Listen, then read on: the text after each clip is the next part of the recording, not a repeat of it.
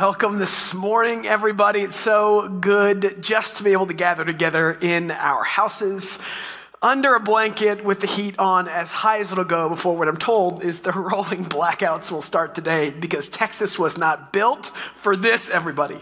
Hey, so what we're going to do today, we just had a couple songs of worship. We're going to take communion at the end because normally we try to have some interactive parts of our service, whether you're in service or at home. And so today, as we end our service, wherever we're at, we want to take communion together and remember that we're in this together.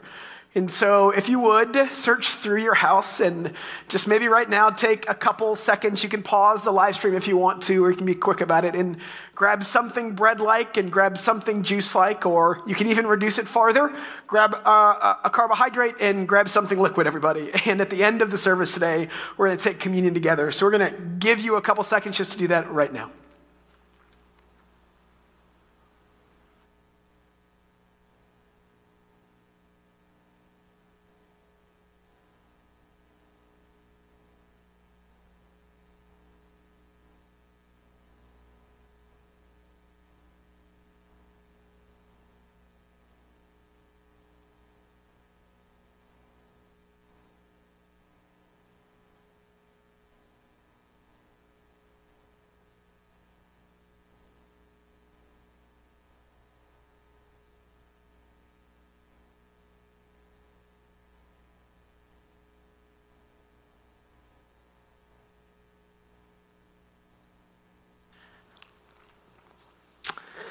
So today as we gather together, no matter where we're at, we start like we always do at CBC.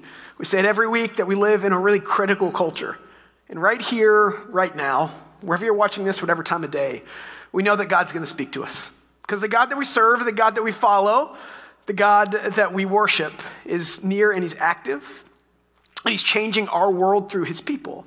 And so we're going to put aside the spirit of criticism and criticalness, and what we're going to do is ask the simple question, God, how are you speaking to me today? Holy Spirit, how are you causing me to see the goodness of God new today? So we're going to take just a couple seconds. I'm going to pray. I'll ask that you pray as well. And just ask that the Holy Spirit do a work in your spirit this morning as we get ready to learn about Jesus today. So pray with me. God, I'm thankful that we can be here. I'm thankful that we can be reminded today that you are good. I'm thankful that we can open up some stories and talk about Jesus because he's always worth talking about. As we read through a story in Matthew 8 this morning, Holy Spirit, speak to us. Convict us and encourage us and show us more of the goodness of God today. If you're comfortable, I'd ask that you take the next 10 or 15 seconds and just say a prayer and ask that the Holy Spirit might do a work in your spirit.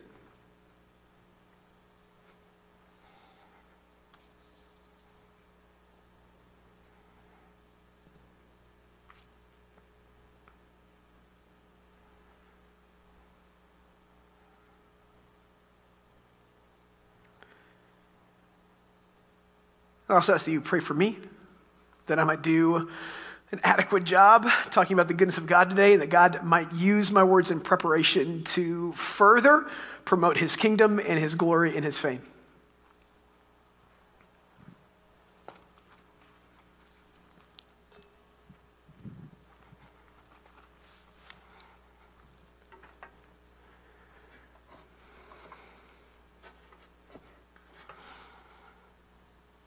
For all these things in the name of Jesus. And all God's people said, wherever you're at, amen. We are in Matthew chapter 8 this morning. Just right off the top, there are passages that are going to make us go, yes, I'm so excited, God is so good. And then there are passages that are harder. We are in the middle of a series that talks about a kingdom that doesn't just say words, but actually leads to action. And not any action, action that delivers, action that brings about positive change that we want to see in the world. Jesus just got done talking about his picture of what kingdom is in the Sermon on the Mount. And then he walks down and he starts healing people.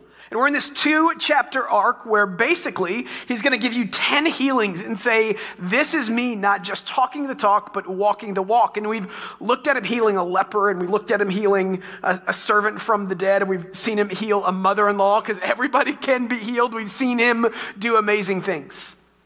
And so naturally today, we're going to talk about what that means for us. Today what we're talking about is the difference between being a fan of something and being a follower of something. because there's a distinct difference. I'm a fan of a lot of things. I'm a fan of good food. I'm a fan of sports. This last year, during the bubble and the pandemic, when sports were ripped away from my world, I became a fan of the Dallas Stars because they got to the Stanley Cup, everybody. I was watching every single game. You know how many Stars games I've watched previously in this year? 0. But I was a fan of the Dallas Stars. We are fans of things in our culture. When you think about it, we are a culture that creates this fanhood or fandom all the time. There's a documentary that just got released on HBO, I think, and I think it's called something like Fake Fame. Did you know that you can go online and you can buy fans for your social media account? You can spend $10 and buy 1,000 fans on Instagram, followers. You can spend money and buy fans of almost all the things you do. We're a culture that doesn't just like being fans of things. We promote being fans of things. That's what social media is all about. Like this thing and follow this thing and retweet this thing so you can increase either your personal fandom or I can find other things that I want to be a fan of. And here's where that matters is because it doesn't stop when we talk about Jesus. I'm a fan of Jesus. I hope you are too. There's a Lutheran pastor I follow, and she said that of all the people she's come in contact with that have left the church, not one has left because of Jesus. And that's an indictment on the people in the church. That is a lack of grace in a lot of different ways. That is a hard thing to hear, but it also speaks about a God who's good, about Jesus who walks on a mountain and says, let me paint the picture of the world that I want to create right here and right now. Of a Jesus who said amazing things like, don't be anxious about tomorrow.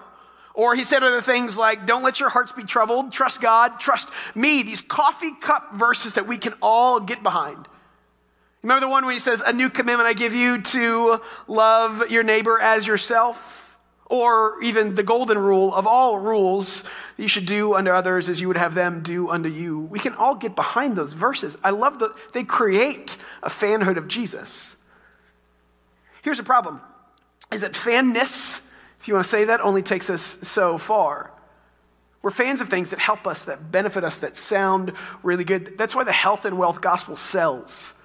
Because preachers get up there and they tell you that if you follow in a certain way, God's in it to bless you. That's why people follow and fall in love with the idea that God is in this for your best good and your prosperity. And those sometimes are two different things. I'm a fan of a lot of things, but there is a difference fundamentally between being a fan of something and being a follower of something. I was a fan of the Stars when they were in the Stanley Cup. The NHL season just started back up. I think they've played, 5 or 6 or 8 games. You know why I don't know? I haven't watched any of them. I'm no longer a fan because the cost of taking away from my time and probably the Mavericks games and the other things I like more is too much to give.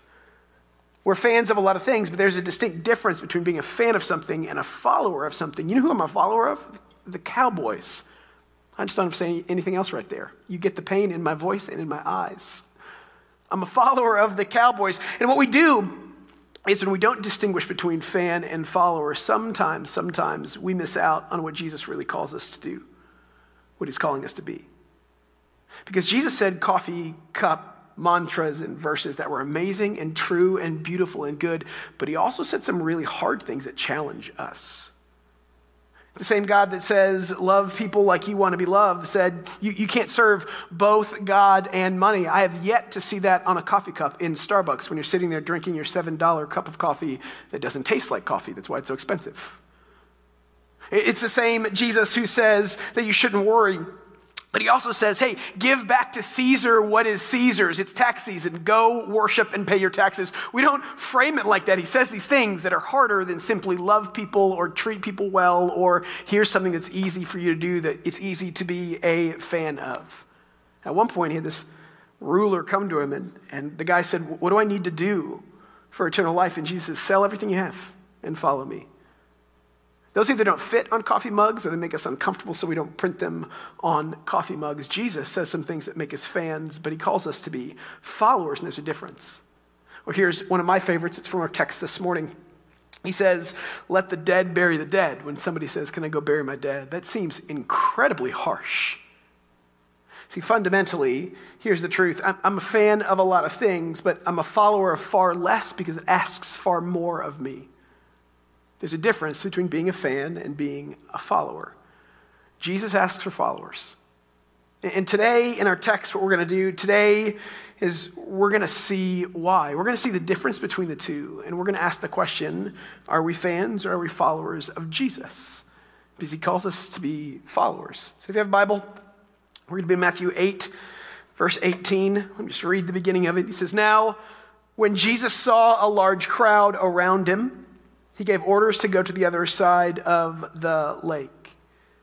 If you're tracking with this sermon series and you're reading with us each and every week, you find that now Jesus walks off the mountain. We talked about it. He does these miraculous things. And so crowds start to follow, because when you heal people and raise people from the dead and restore relationships in situations where they had been taken away, like in the case of the leper, when you do that, people start gathering around you because we all got problems that we'd love to be solved. And Jesus was a solver of problems. And so naturally, large crowds pushed around him. And just as a quick aside, I need to take a minute and say, this is the moment when Jesus says, hey, I know there's a lot of fans in the crowd, but what I want is something deeper and something more. And that in and of itself is a really hard thing to do. I haven't been in leadership that long, and this isn't a mega church, so I have no idea what it's like to be recognized at Starbucks or be on stage enough to have people say that they're fans of me. It's not about that. Here's what I know, though. Friends of mine that have, and stories of mine where I've seen leaders fall, it's usually because when people are fans of you, it's pretty easy to be a fan of yourself. And pretty quickly, you forget why you're doing what you're doing. You start buying into the hype of you because everybody else has. And that's when leaders of all professions go wrong. It's been a hard week for the church. We've had a couple leaders fall, and it's a reminder right here, right now, when I read this, the difference between Jesus and leaders is that Jesus never falls for the hype of himself. Over and over again, he says, I'm going to heal you, but go and don't tell.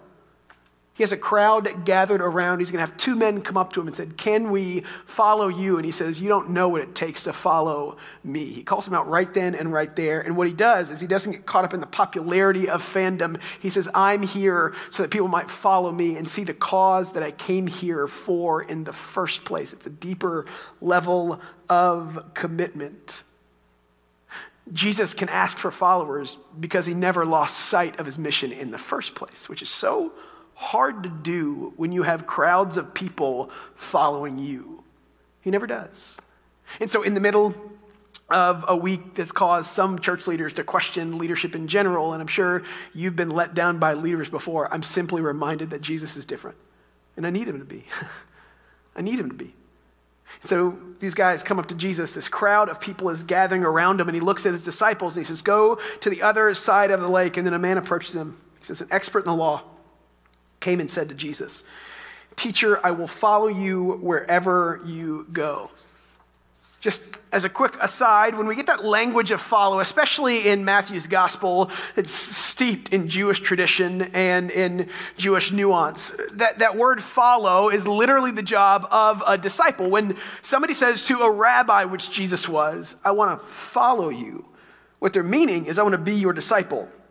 There's a phrase called the dust of the rabbi. And what that meant was, if you were a disciple of a rabbi, you were covered in their dust, because wherever they went, you were never far enough away so the dust could always hit you before it settled back on the ground. The dust of the rabbi was what defined a disciple. And so when this man comes up and says, I want to follow you, he's literally asking to be Jesus' disciple in the context of discipleship, which is how they grew priests in the first century world. Now, another note on that, when Matthew uses the word disciple, he does it about 75 times in his gospel. And every time he uses the word, what we find is the word is defined by the context. So I'm a basketball player. Well, I used to be more than I am now. But you have to understand that when I say I'm a basketball player, that's defined by what I mean by basketball player. And I used to play a lot more than I play now. And I used to mean it a lot more seriously than I do now. When people asked Jesus to be his disciple, some really meant it and some kind of meant it. That word has a lot of nuance to it and a broad spectrum of definition in the book of Matthew. And so this scribe, this expert in the law, is saying, can I be your disciple? And we figure out the kind of disciple he wants to be by his next question. He says, "Teacher, can I follow you?" And here's just an insight in Matthew. Never in Matthew, out of all the times that we see the word teacher used, have we seen people use the word teacher that followed Jesus with everything they had. In that instance, we get the word Lord or master. When Matthew writes the word teacher here, what he means is this guy sees an accurate depiction of who Jesus is, but not an adequate depiction of all that Jesus is. I was talking to a friend this week, and he's in a pretty serious relationship, and they're having the kid conversation. Should we have kids? When will we have kids? And he said, how is it, having kids? You're about to have 2 kids. He said, I've heard it's tiring. And I said, yeah, it's exhausting. That is an adequate definition of what it means to be a parent of 1 or 2 small children. That is absolutely an adequate definition, it's an accurate definition, but it's not all the way adequate. It doesn't fully encapsulate all that I mean when I say it's tiring to be a parent, So this guy looks at Jesus and says, you are a teacher. And for a scribe to say that, by the way, you got to understand what experts in the law were in the first century world. They were religious elites. They were in charge with writing down the history and heritage of their people. They were looked up to and they were revered. People wanted to be them. They were experts in the law. He looks at Jesus and calls Jesus teacher, where normally that's a role he would have taken as a scribe or an expert in the law. He says, teacher, I want to follow you. He came from a religious elite society and say, I want what you have. And Jesus looks at this man and says, you have no idea what it means to follow me.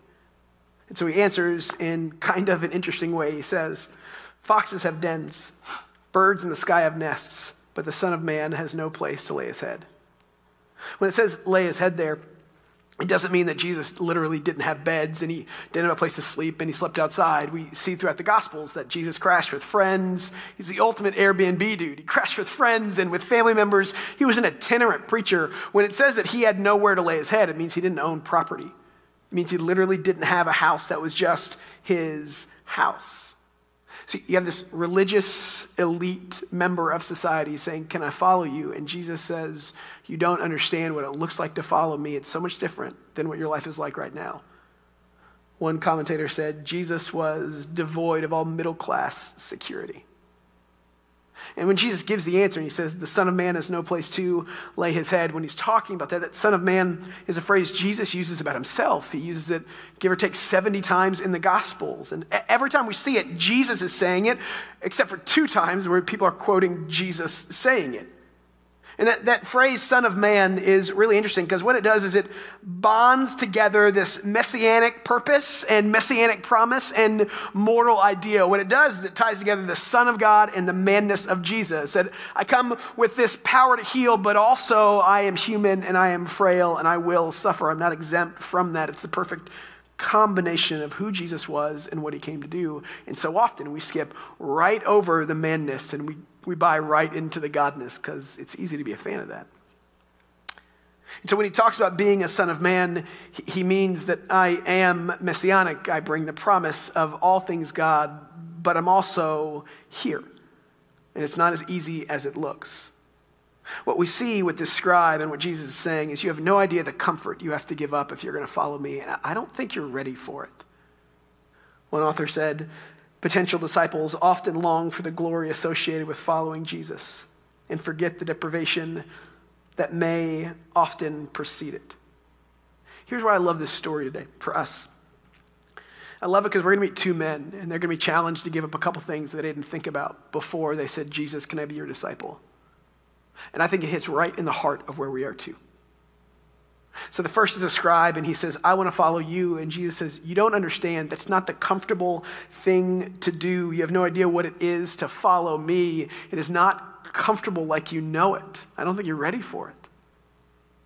It's funny, when we talk about us, even in a pandemic year, even in canceling all the things, even in changes that we didn't see coming, what I find really interesting is, as Americans specifically, our love for comfort.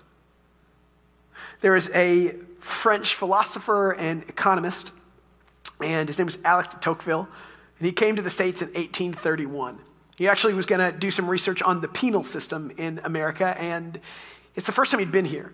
America was still relatively new at that point in the global scene, and you couldn't really just like pop on a flight and go to and fro. It took a little while, and your life was kind of at risk when you got on the boats and went across the sea.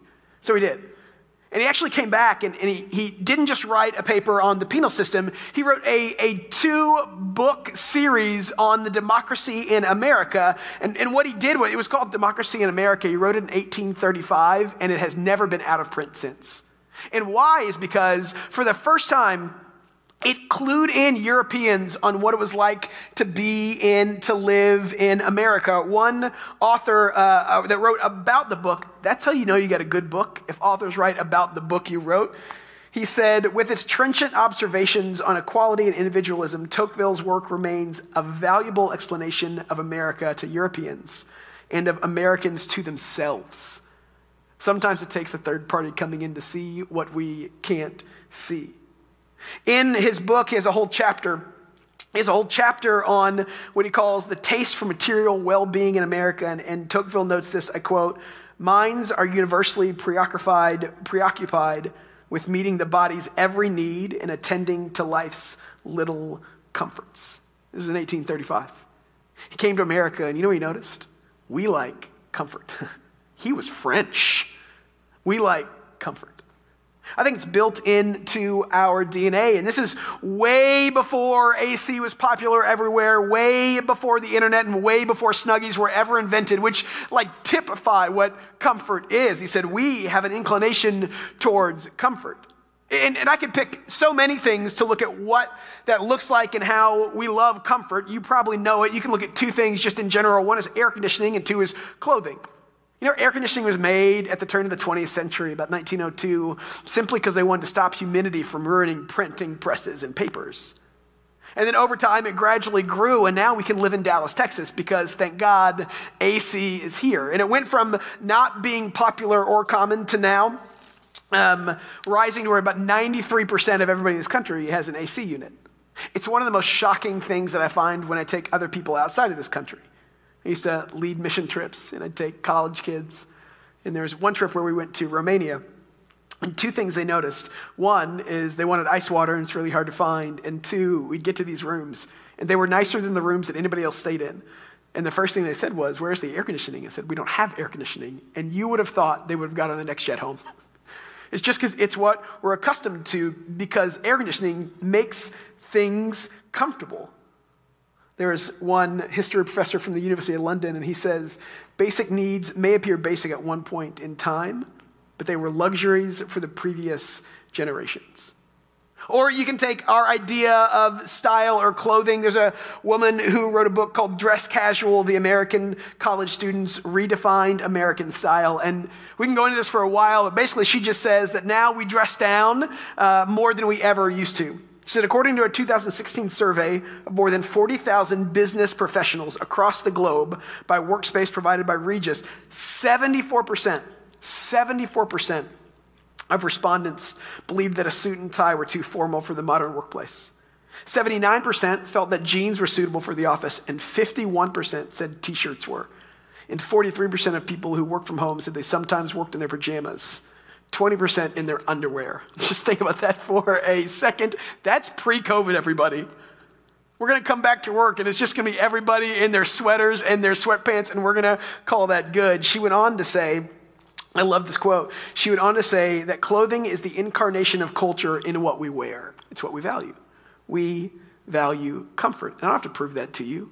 Post-pandemic, go walk into an airport and see what people fly in, you know? You've been there, I've been there. It's the idea that we love comfort above most other things. Jesus looks at this scribe, and he says, you're not ready to be a follower of me because you're not ready to give up comfort in order to follow me. One writer put it like this. He said, the disciple does not understand that follow means Gethsemane and Golgotha and the tomb. In a culture that creates fan, we typically gravitate towards the king aspect and less the humanity and the suffering aspect of following Jesus. But followers of Jesus find Christ more important than our comfort. That's what Jesus is saying to this scribe. And it's hard because as a church, we want people to be comfortable. It's part of what we do. But the question we have to ask is, what's drawing us to Jesus? Is it the comfort of the church and the programs and the system and the ACs and the music and the stream this from home? Or is it Jesus himself? And if those things are taken away, is Jesus still enough? Is he still enough?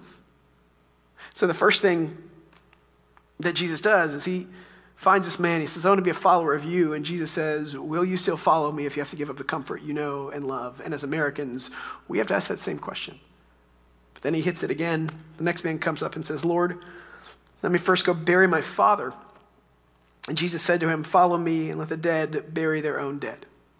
Okay, it's a harsh verse. We have to understand something. Jesus is making a point here. And what we can't do, what I dislike when anyone does, me included, is when we take little bits of a larger section and then we try and pretend like this little bit says the whole thing. Context sets the stage for everything we do. So we need to take things in context. My daughter recently has found a new favorite phrase. I hope it's not a favorite, but if she doesn't get what she wants, she will look at me and say, I don't love you, Dad. Just out of the blue, a gut punch right to my emotional core. And she doesn't mean that at all. What she means is, I wanted the lollipop. You didn't give it to me. I'm not very happy right now. You have to understand things in context. So this man comes up to Jesus and he says, I want to bury my dad. And Jesus says, let the dead bury the dead. And you have to understand a couple things so we can understand what he means here. One, you can't read this and think that Jesus doesn't love family. God created the idea of and the structure of family. God is the biggest fan of the family structure. He actually used those words to define his people. We are family. That's what we're going to be like. That's how we love each other. And in a culture that was more family oriented than we are, it had much more weight than even you or I are thinking right now. Family was a big deal. So Jesus is not saying here that I don't value family. That goes against the very character of God that we see everywhere else. And so if we unpack this a little bit more, I think a couple things. One, actually, I think that when this man's asking the question, that his dad's not even actually passed away yet. A couple things we know if you read the Old Testament.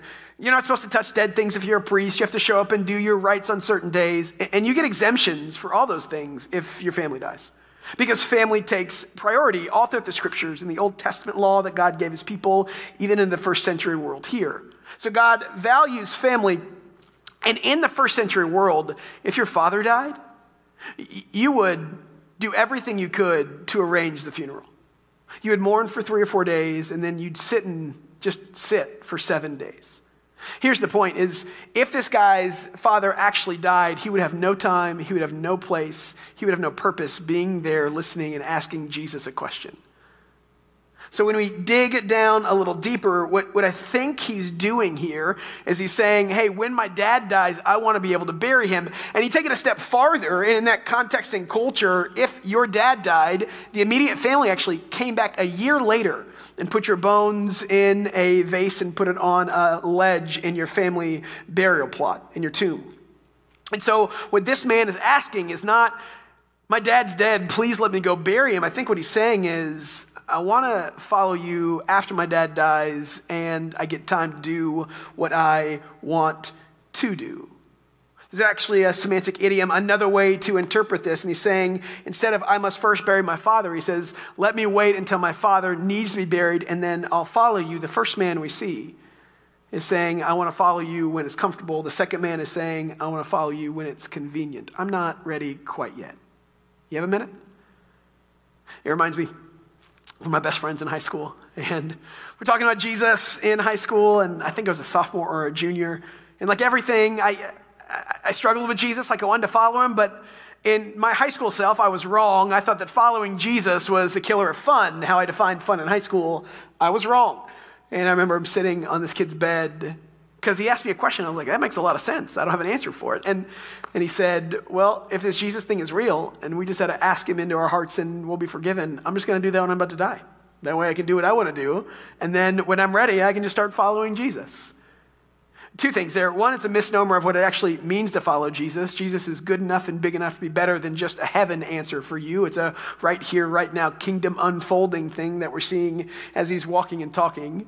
But two, I think fundamentally what he's saying here is Jesus going to say to this guy, you don't get to follow me when it's convenient for you. Followers of me follow me all the time. There's one commentator that said the claims of the kingdom are absolute and immediate. And so Jesus says, let the dead bury their dead. And he's being facetious a bit because he cares for families, but he's also getting the point across that it's not about following me when it's convenient for you. It's so much bigger than that, don't you see? And you're not willing to, because you are still number one in your life. I was listening to a podcast a little while ago, and somebody made a statement that I thought might resonate a little bit more for us instead of let the dead bury their dead. They said they were talking about sports culture in America and how there's no sacred places anymore and how we have sports on all days of the week. And when I was growing up, we didn't. And they said, they said soccer is not a good reason to miss church on Sundays, but church is a great reason to skip soccer. And I thought, wow, that is hard to hear a little bit.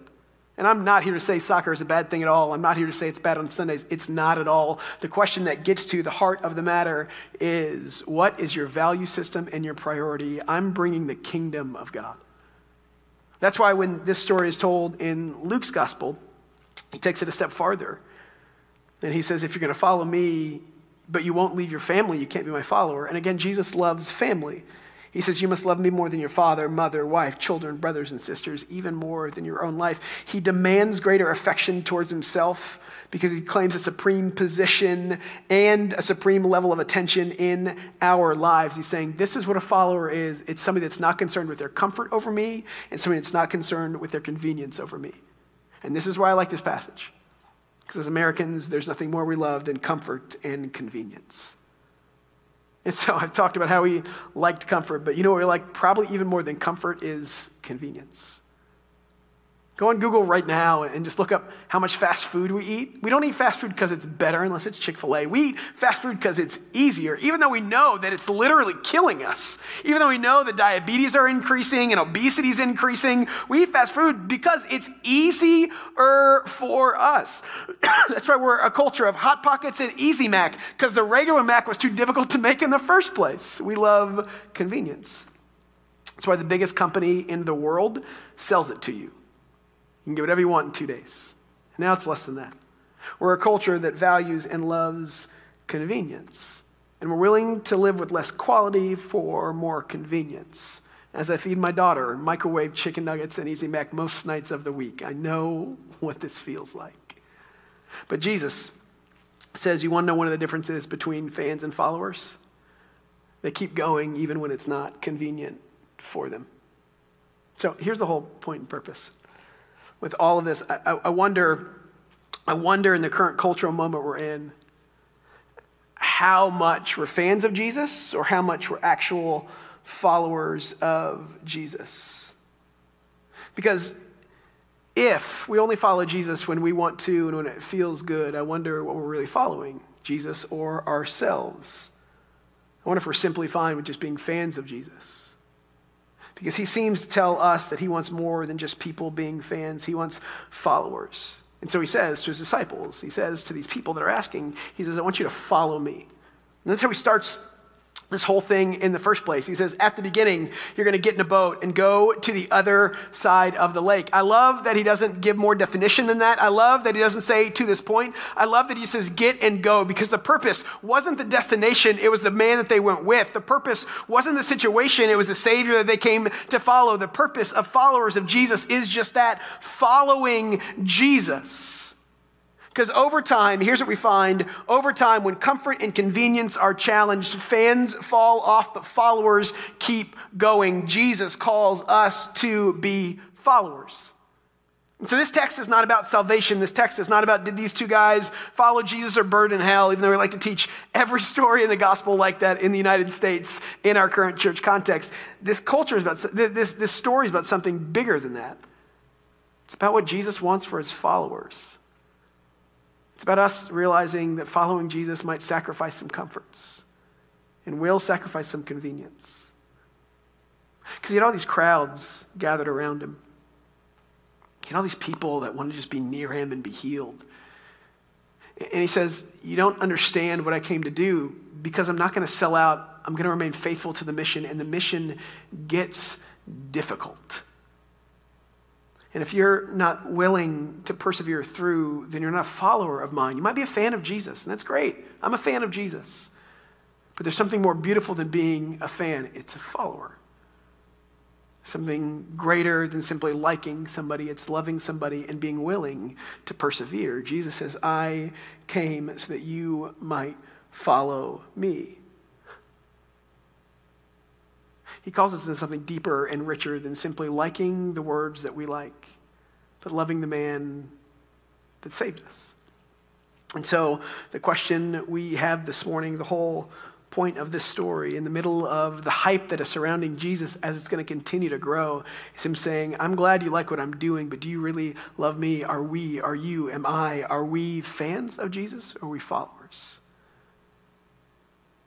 When following Jesus costs us something, do we keep going or do we give up? And this is not a feel bad or be shameful. This is not that. Ultimately what this is us saying, if Jesus is the best good, if his kingdom is the best picture of what life can be, are we willing to work for it? Because here's what I know in my 37 years of living is that things that are truly good are worth working for. Things that are truly valuable need us to sacrifice. They cost something.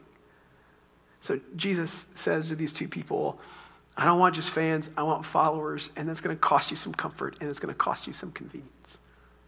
Are we fans, or are we followers? Here's what's hard, is that in our current context, we don't live in a world that's completely antithetical to the claims of Christ. We don't, even in the South, live in a culture that doesn't like Jesus. There are other places you can go where if you tell people you're a Christian, you're going to get met with maybe not a kind word. That's probably not the case in Flower Mound, Double Oak, Dallas. People will probably say, oh yeah, me too, I grew up in this church. And so when we say that Jesus might make you uncomfortable or remove comfort from your life or inconvenience you, we're not saying go out of your way and find it. We're simply saying when it comes, don't back off of following, because that is what Jesus promises is going to happen. And so we don't live in a culture where we have some missionaries that we support here, and they can't tell us where they're at, and they can't tell us what they're doing, because if people find them, bad things happen to them. That's inconvenient, and that's uncomfortable. So one, I just praise God for the fact that I live here. That I could get on a stage and throw this out through the interwebs so the 4 or 5 of you can watch this thing, and I can feel good about what we're doing because God has been gracious enough to let me be born in this country. I do say that when inconvenience comes, and it will, oftentimes we run from that because we think something's wrong, and Jesus says that's just what it means to follow me in the first place. And what's hard is, much like the man who said, hey, I want to be there for my father, it's usually not between right and wrong, although sometimes it is. A lot of times it's between what's good and what's better. Jesus is saying I'm better. I was talking to a friend this week, and I simply asked, how are we uncomfortable for Jesus? And they told me, they said, at one point in my life, I had a lot of things going on. I had small kids, and I was leading 2 Bible studies, and I was working, and it just got to be too much. And I had to give something up. And most people said, hey, give up one of the Bible studies. God loves you. You're still fine grace. And this person said, so I gave up TV. I love TV. I gave up TV. Was it uncomfortable? Yeah. Did I want to do it? Yeah. Was it more inconvenient? Yes. But it was worth it. I remember growing up, my family, actually, we used to pick up this one girl on the way to church every week and bring her to church. Was it inconvenient? Yes. Was I a little punk kid that told my parents we didn't have to do this? Probably. Did we have to leave earlier? Yeah, we did. But is that inconvenience worth it for the call of Christ? Yeah, it is. Because what we follow, we truly love. I took one away from sports parents and families. Let me give you one back. It's why that even right now, and it's negative 2 degrees outside, that if your kid had a soccer game, you'd probably be out there in all the coats and all the jackets.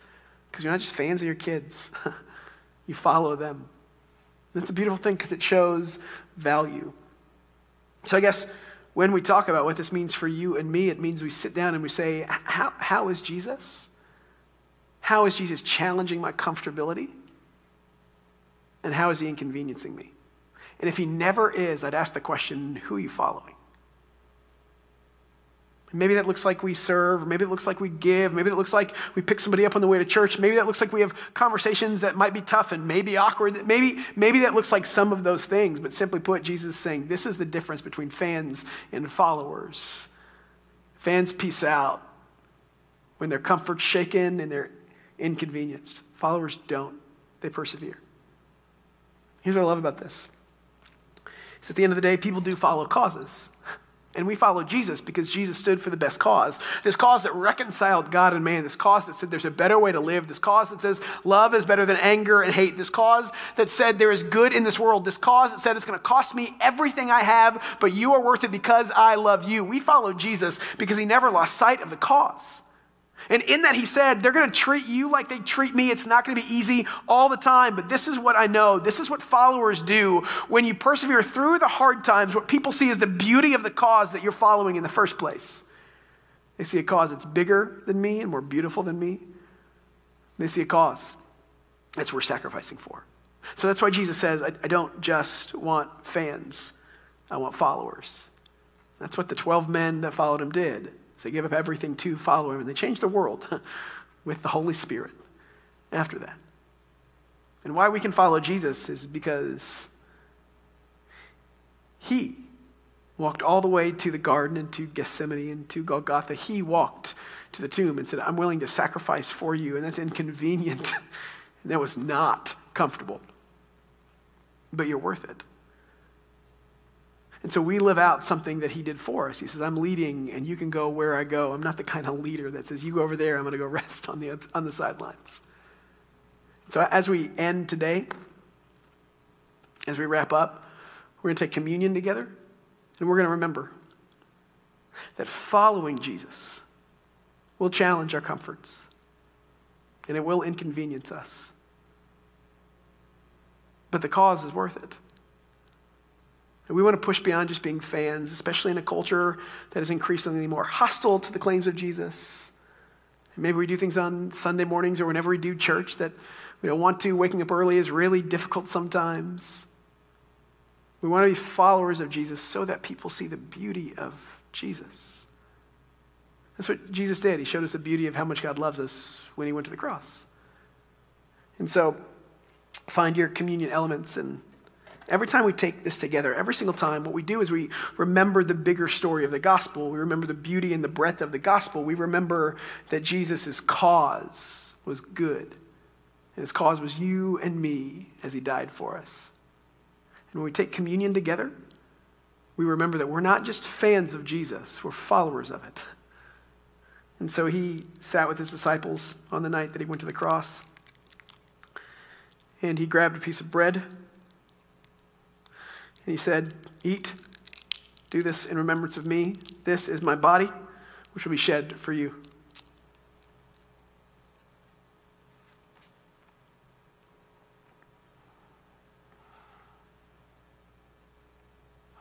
Then he took the cup. He said, this is my blood that will be spilled for you. Every time you have this meal, remember that I was inconvenienced and made uncomfortable because I loved you. Drink and remember.